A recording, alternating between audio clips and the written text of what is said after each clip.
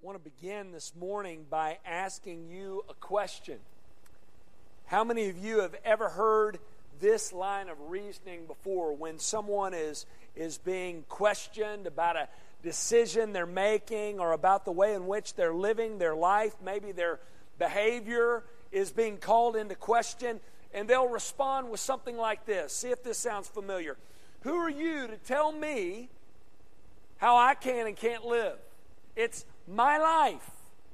This is my body. This is my life. I can do with it whatever I choose to do with it. Y'all ever heard that before? Something like it? Yeah, it's very familiar, right? A lot of people reason in this way. They say, I can live how I want to live because this is my life. For example, if I want to do drugs, I'll do them. If I want to get drunk and party every night, I will. If I want to have sex outside of marriage with multiple partners, I'll have it. If I don't want to keep this baby, I'll get rid of it. Why? Because this is my life. This is my body. And I can do with my life and my body whatever I choose to do with it. Well, the question I want to start us off with this morning before I get into the message is simply this. Is it really? Is it really your life? Is it really your body? If you have your Bibles, turn to 1 Corinthians chapter 6. This morning we are ending our 5-week study entitled The Five Alones of Christianity. Today is All Saints' Day, November the 1st, which means that yesterday was All Hallows' Eve, which is the day before All Hallows' Day or All Saints' Day. And on All Hallows' Eve, close to 500 years ago, on October 31st, 1517, a theology professor by the name of Martin Luther posted a writing to the door of the Castle Church in Wittenberg, Germany, that led to the great Protestant Reformation. And we have been saying throughout this study that we as believers, we as a church, are a product, a result, an outcome of this great Reformation that took place. God worked in a mighty way in and through these reformers at this time to bring us to where we are today. The reason why we're here this morning with our Bibles in hand, in our own language, in a translation that we can understand, and the reason why I encourage you to read and study your Bible week in and week out on your own, the reason why we come in here each and every week and we look to what God's Word says, and the reason why we look to God's Word and we pattern our lives after the teachings in this book, and myself and other leaders encourage you to do so, that all comes as a result of this great Reformation that took place. And there were several key doctrines that were introduced during this time that Luther and the other reformers, they said the church desperately needed to relearn. The church at this time had strayed from the core teachings of the Christian faith, and so Luther and others like him went back to the Scriptures, and they reintroduced these core teachings, and we've looked at many of these already in our study. We've looked at sola scriptura, which is Latin for Scripture alone. We've looked at sola gratia, which is Latin for grace alone. Sola fide, which is Latin for faith alone. And last week, we looked at solus Christus, which is Latin for Christ alone. And today, we're wrapping up our series by looking at the final sola of the Reformation, and that is soli Deo gloria, which is Latin for to the glory of God alone.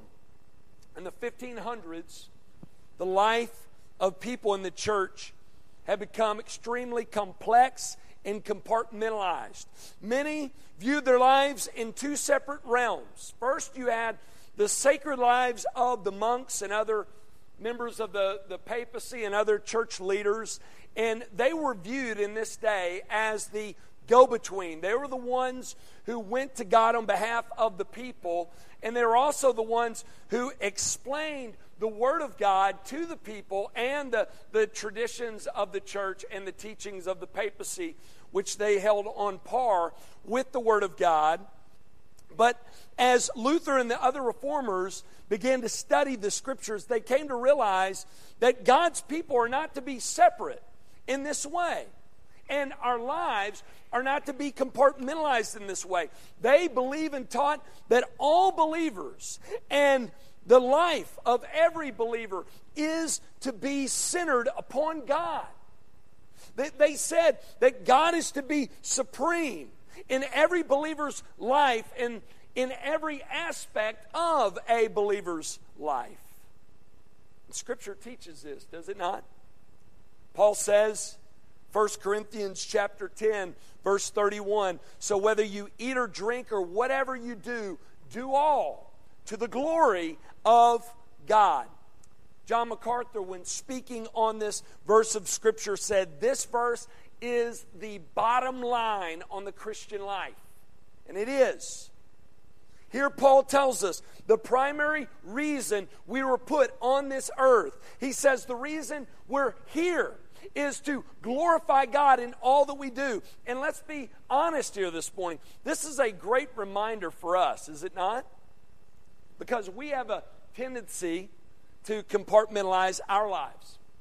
We think of this time on Sunday morning as being the time to be spiritual, and Monday through Friday, 9 to 5, as the time to be secular, and on Saturdays when you're watching the Longhorns play, time to be secular. It's hard to be spiritual watching them play right now. And some of you hear that and you would say, well, I wouldn't put it in that way, but think about it. Many of us show we believe this by the way in which we live in our world. But notice Paul tells us we're not to be divided like this as believers. He says, whatever you do, do everything for the glory of God. Folks, this is what we're put on earth to do. We were put on this earth to bring glory to God. We were put on this earth to know God and to grow in our knowledge of God and to live our lives for Him. We were put on this earth to glorify God in our bodies, to honor Him with our bodies. We're going to learn that message this morning as we look at 1 Corinthians 6, verses 12 through 20. If you're not there, get there. Before we jump in, let me set the stage for you this morning, and I'll just set the stage by simply saying this. The Christians at Corinth were a mess. They were a complete mess. Though they had been saved, though they had been called out and set apart from this wicked and godless city, the city of Corinth, many of them were still allowing these old influences from their ungodly past impact their new life in Christ. In chapter 6, we learn that the Christians at Corinth, among other things, were struggling with sexual sins. So Paul writes to them here to address these issues and to call for them to go at life differently, to be set apart from the world they were saved from. You see, many of them have been influenced by the teaching in the world at this time that their bodies were their own. See if this sounds familiar. And they had the freedom, they believed they had the freedom to do whatever they wanted to do with their bodies. But we're going to learn this morning from this text of Scripture that this reasoning that says this is my body and I can do with it whatever I want to do with it is not biblical. Truth is, my body, your body, our bodies, this body is God's body. It's God's body. It's not ours. And because that is true, we are to live the way He wants us to live in this body that He has given us. We are to live our lives to honor Him with our bodies. We're to honor Him in these bodies. We're to live our lives to make Him look great. We are to live our lives to bring glory to God and God alone in the bodies He has given us. And in the following verses, Paul is going to explain to us how to do just that. He's going to tell us how to honor God with our bodies, how to bring glory to Him. Here's the first point. First, he tells us if we want to honor God with our bodies, if we want to bring glory to God and to God alone, we must first reject worldly philosophies that enslave the body.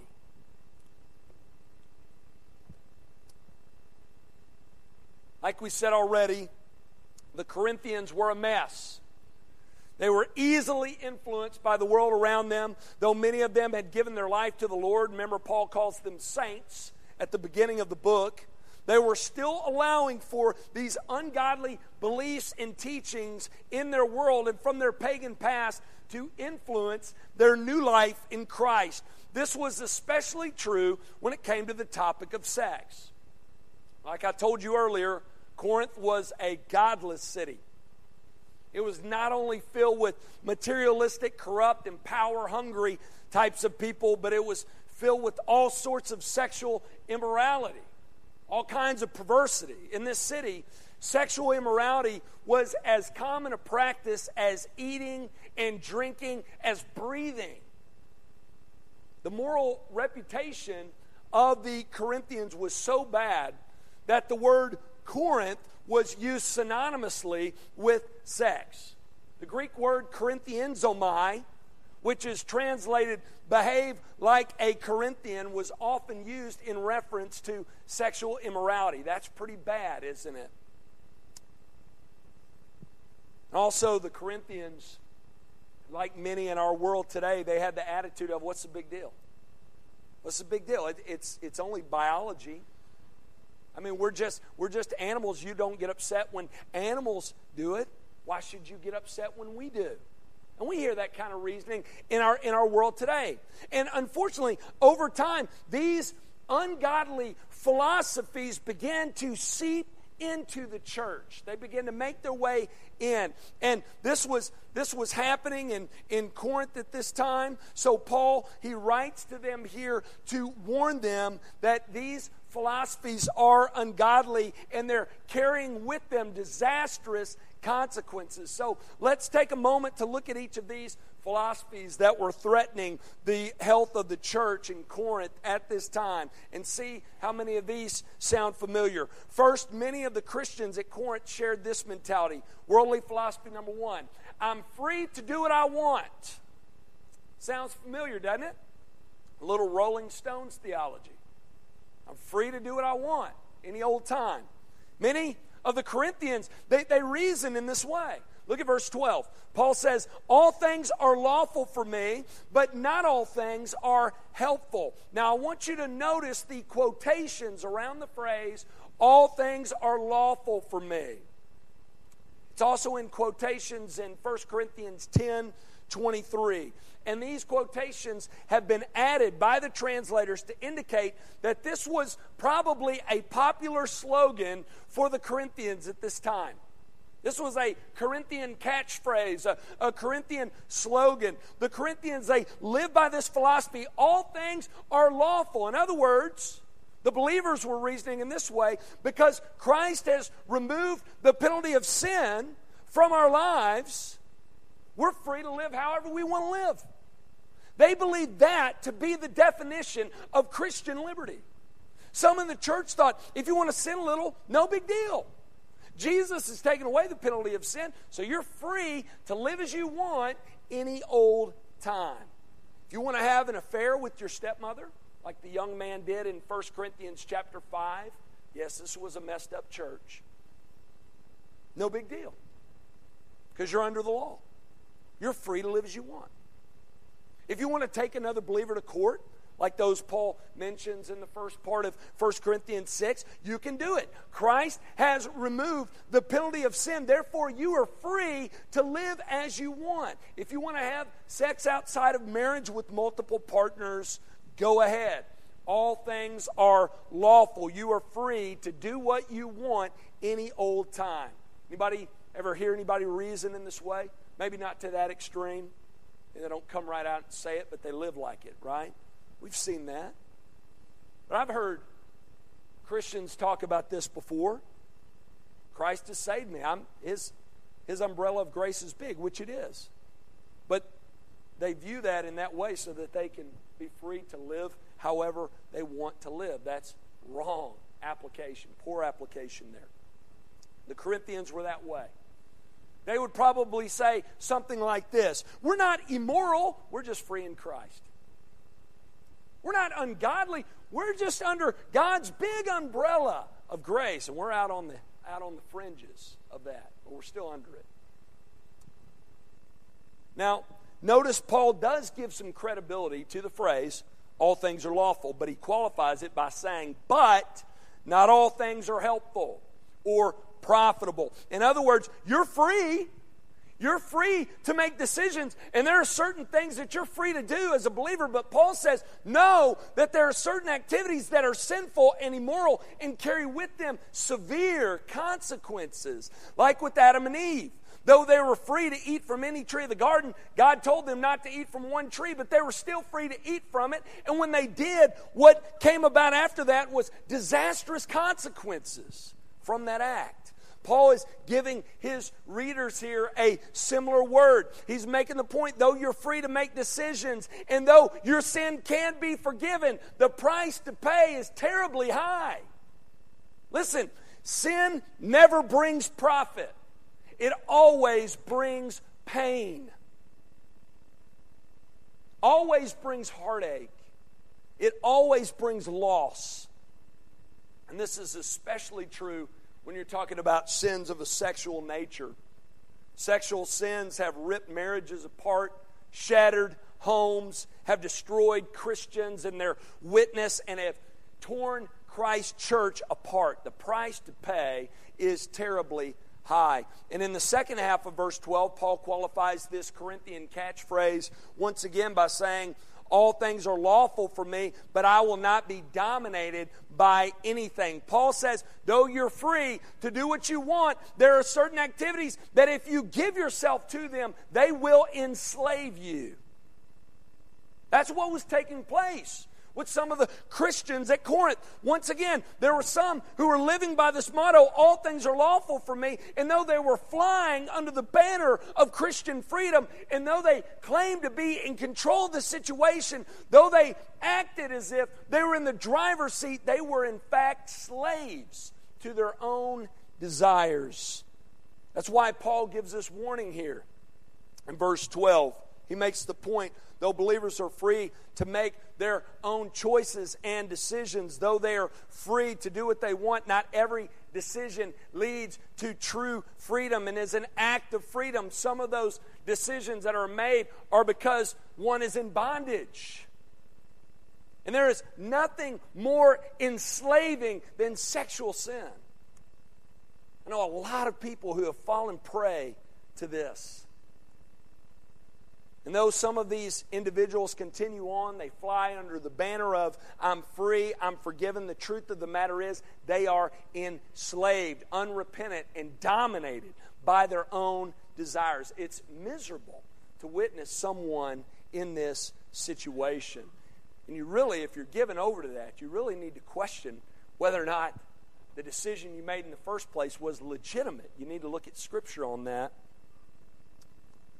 Scripture tells us time and time again that those who are truly free are those who are able to resist these urges and live for God by the power of the Spirit, by the grace of God. That's true freedom. Do you know that? That is true freedom. Those who are growing in godliness and becoming more and more like Christ and less like the world, those who have self-control because of who they are in Christ and because of the power of the Holy Spirit and the grace of God, those who are free to say no, that's what Christian liberty truly is. It's freedom from sin, not freedom to partake in sin. Let's be honest. If it meant freedom to partake in sin, who needs Christianity for that?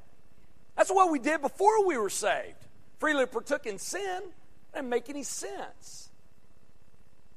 Freedom in Christ means that we are now, by His help, through the power of His Spirit, by God's grace, able to resist sin. Second philosophy that was threatening the church was this. Number 2, I am to obey my urges, like Sprite, right? Obey your thirst. Obey your urges. Look at the first part of verse 13. Paul says, food is meant for the stomach, and the stomach for food. Notice once again that this statement is in quotes. Once again, the translators added quotations here to highlight the fact that this was probably another Corinthian motto.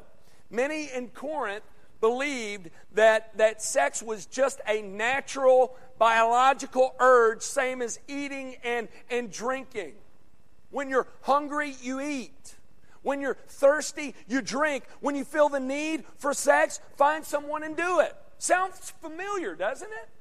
Really does. Sounds a lot like our cultural context. That's the view of many in our world today. We have been told by some we're just highly evolved animals. We have been told that we have base needs and instincts, same as a dog. So we're just to act upon those instincts, and that's right. We have been told it's not sinful, it's biological. Here's the problem with that logic. God has set us apart from every other living, breathing thing, hasn't He? Though we're both created by God, us and the animals, living, breathing creatures, human beings are the image bearers of God. Paul also tells us in this passage that man is more than just a biological urge. He says God will destroy both one and the other. Now, when he says that, he's referring to the statement about food and stomachs when he talks about God will destroy both. Meaning that these biological urges that we have, such as hunger and thirst, will one day be done away with. When we as believers are in the presence of God in the life to come, we're going to have all that we need. We're going to no longer hunger. We're going to no longer thirst. So, to say that man is nothing more than these biological desires and needs and wants is just not the case. We're so much more, Paul says. There's a third worldly philosophy that Paul addresses, and it's this. It's the philosophy that says, I can treat my body as I please. Now, we've all heard this one. We talked about it at the beginning. We hear this all the time. And let's be honest. Like I said earlier, many of these have made their way into the church today, haven't they? I've heard believers use this logic. I've heard some say, well, it's their body, you know. They can do with it what they want. Not biblical. That's not biblical. God tells us all throughout His Word what we can and can't do with our bodies. Paul tells us here, God tells us through Paul, the body is not meant for sexual immorality. Do you see that there? God's telling us what we can't do with our body through Paul. Truth is, this body is not our own. And we are not free to do with it whatever we so choose. We'll talk more about that in just a minute. But after addressing some of the negative worldly philosophies dealing with the body, Paul goes on in this passage to give us some helpful biblical philosophies when thinking about our bodies. While we're to reject worldly philosophies that enslave the body, look at point number 2. We are to accept biblical philosophies that liberate the body. The first philosophy that Paul calls for his reader to accept is this. Number 1, your body is for God. Your body is for God. We mentioned this just a second ago. Look at it again, though. Into verse 13, into verse 14. The end of verse 13 and into verse 14. Paul says, the body is not meant for sexual immorality, but for who? The Lord. And the Lord for the body. And God raised the Lord and will also raise us up by His power. Folks, this teaching in our world that says that this body is our body is just not true. I mean, follow this simple logic with me. Who made your body? God. Who redeemed your body? God, through His Son Jesus, right? Who is returning and who is going to resurrect the body? God, right? Who's coming to judge the deeds that we do in the body? God through His Son, Jesus, right? So, who owns your body? God does, right? I mean, it doesn't take a person with a PhD to figure that out. Your body is God's body. He made it. He redeemed it. He is going to resurrect it. He is going to judge the deeds done in our body. And He is going to one day restore our bodies back to the way they were supposed to be. So we can't, as Bible-believing Christians, believe and say, this is my body. It's just not the case at all. You didn't make it. You didn't redeem it. You're not going to resurrect it. You're not going to judge it. It is God's body. Therefore, we're to live for Him in this body. We are to honor Him with our bodies. We are to be good stewards of what God has given us. We're to live our lives for Him. God didn't give you this body to do with it whatever you want. He gave it to you to honor Him and to bring glory to Him and to worship Him and to serve Him. Let's look at the second biblical philosophy that Paul gives here. It's another very important one. Number 2, your sin involves Christ. Many reason in this way. They say, my sin is my sin and it doesn't affect anybody else. Really? I've never known of anybody really to just commit sins on an island somewhere that didn't affect someone, right? I mean, of course our sin affects people. It affects those around us, those close to us, those we sin against. And most importantly, it involves Christ. Look at what Paul says, verse 15. Do you not know that your bodies are members of Christ? In other words, when you were saved, you were joined with Christ. Your body has been joined with Him. Every believer is a member of Christ's body. And this is not the only place we're told this. Paul tells us this in Ephesians 2, in 1 Corinthians 12, in Romans 12. He also says this in verse 17 of this chapter. He mentions the other side of the coin here. He says in verse 17, but he who is joined to the Lord becomes one spirit with Him. Our bodies are joined to Christ. Our spirits are joined to Christ. We are one with Christ. Paul says, because this is the case, when you sin, you in a very real way are involving Christ in the process. Now, don't misunderstand me. He's not there sinning with you. But in a sense, because you've been made one with Christ, you're taking Him along with you. Look at what Paul says, second half of verse 15. Shall I then take the members of Christ and make them members of a prostitute? Never. He basically says, because your body is one in Christ, are you then going to go as a member of Christ, a part of His body, and go be with the prostitute? And some of y'all hear that and you think, well, that's disgusting. That's good if you're thinking that way. That's the way Paul wants you to think about sexual immorality. He wants it to turn your stomach. That's why he's saying this here. Some will say, well, that doesn't apply to me because I've never been with a prostitute. Well, though this was a specific problem in Corinth, we said this is one messy church, right? Any sexually immoral act will apply here. It will. Because you are one with Christ, whatever activity you engage in a way you are connecting Jesus to it because He's present with you. How terrible is that? That's terrible. That's why it's so terrible when we run off into sexual sin, because in a very real way we're bringing Christ along because He is connected with us and because our bodies and our spirits are one with Him. So for those of you all who think what I'm doing isn't affecting anybody else, that's just not the case at all. Look at biblical philosophy number 3. Your immoral actions have serious spiritual consequences. Look what Paul says in verse 16. He says, or do you not know that he who is joined to a prostitute becomes one body with her? For as it is written, the two will become one flesh. Paul shows us here that sex is more than a biological matter, it's a spiritual matter. It's more than a physical union, it's a spiritual union. It unites people in a deep and spiritual way. That's why in the Old Testament it said that if a man ever slept with a woman, he was to marry her. Why? Because the two had consummated a spiritual union.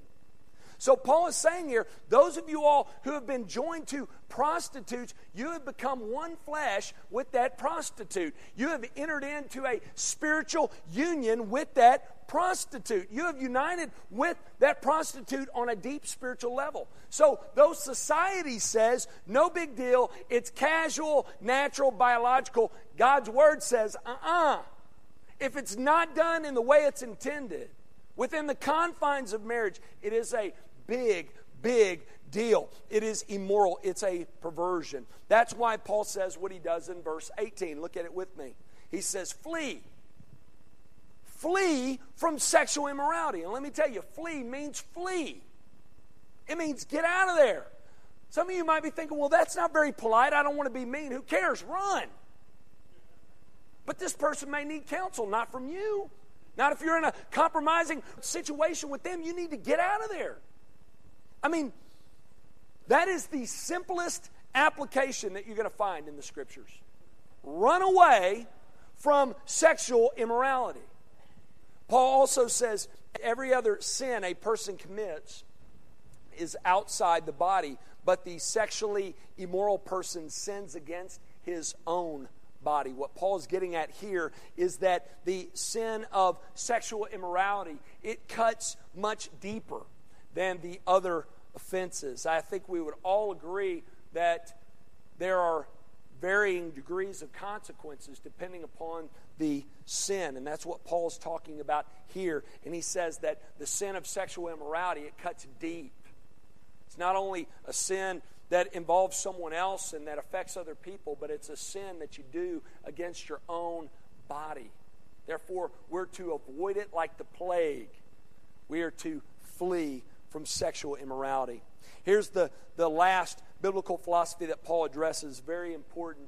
Number 4, your body is a temple of the Holy Spirit. Look at verse 19. It says it very clearly. Or do you not know that your body is a temple of the Holy Spirit within you, whom you have from God? Paul is saying here, your body is a temple. And the reason why, believers, your body is a temple is because it has been indwelt with the very Spirit of God.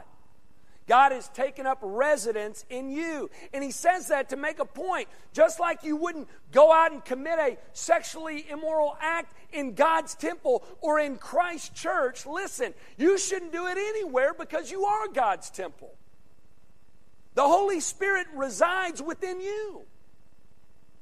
Your body is a temple where God resides. We're to keep that in mind. It's important to be reminded of that in the way in which we live. And I love the way Paul ends this passage. He ends with a great summary statement, just like he does in 1 Corinthians chapter 10, verse 31. And this passage, too, is the bottom line on the Christian life. Look at the end of verse 19 into verse 20. I love this. You are not your own, for you were bought with a price.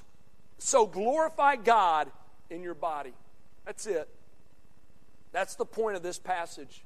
That's the bottom line on the Christian life. What is to be our philosophy on life? How are we to live as followers of the Lord Jesus? Paul tells us. He says, believers, you are not your own.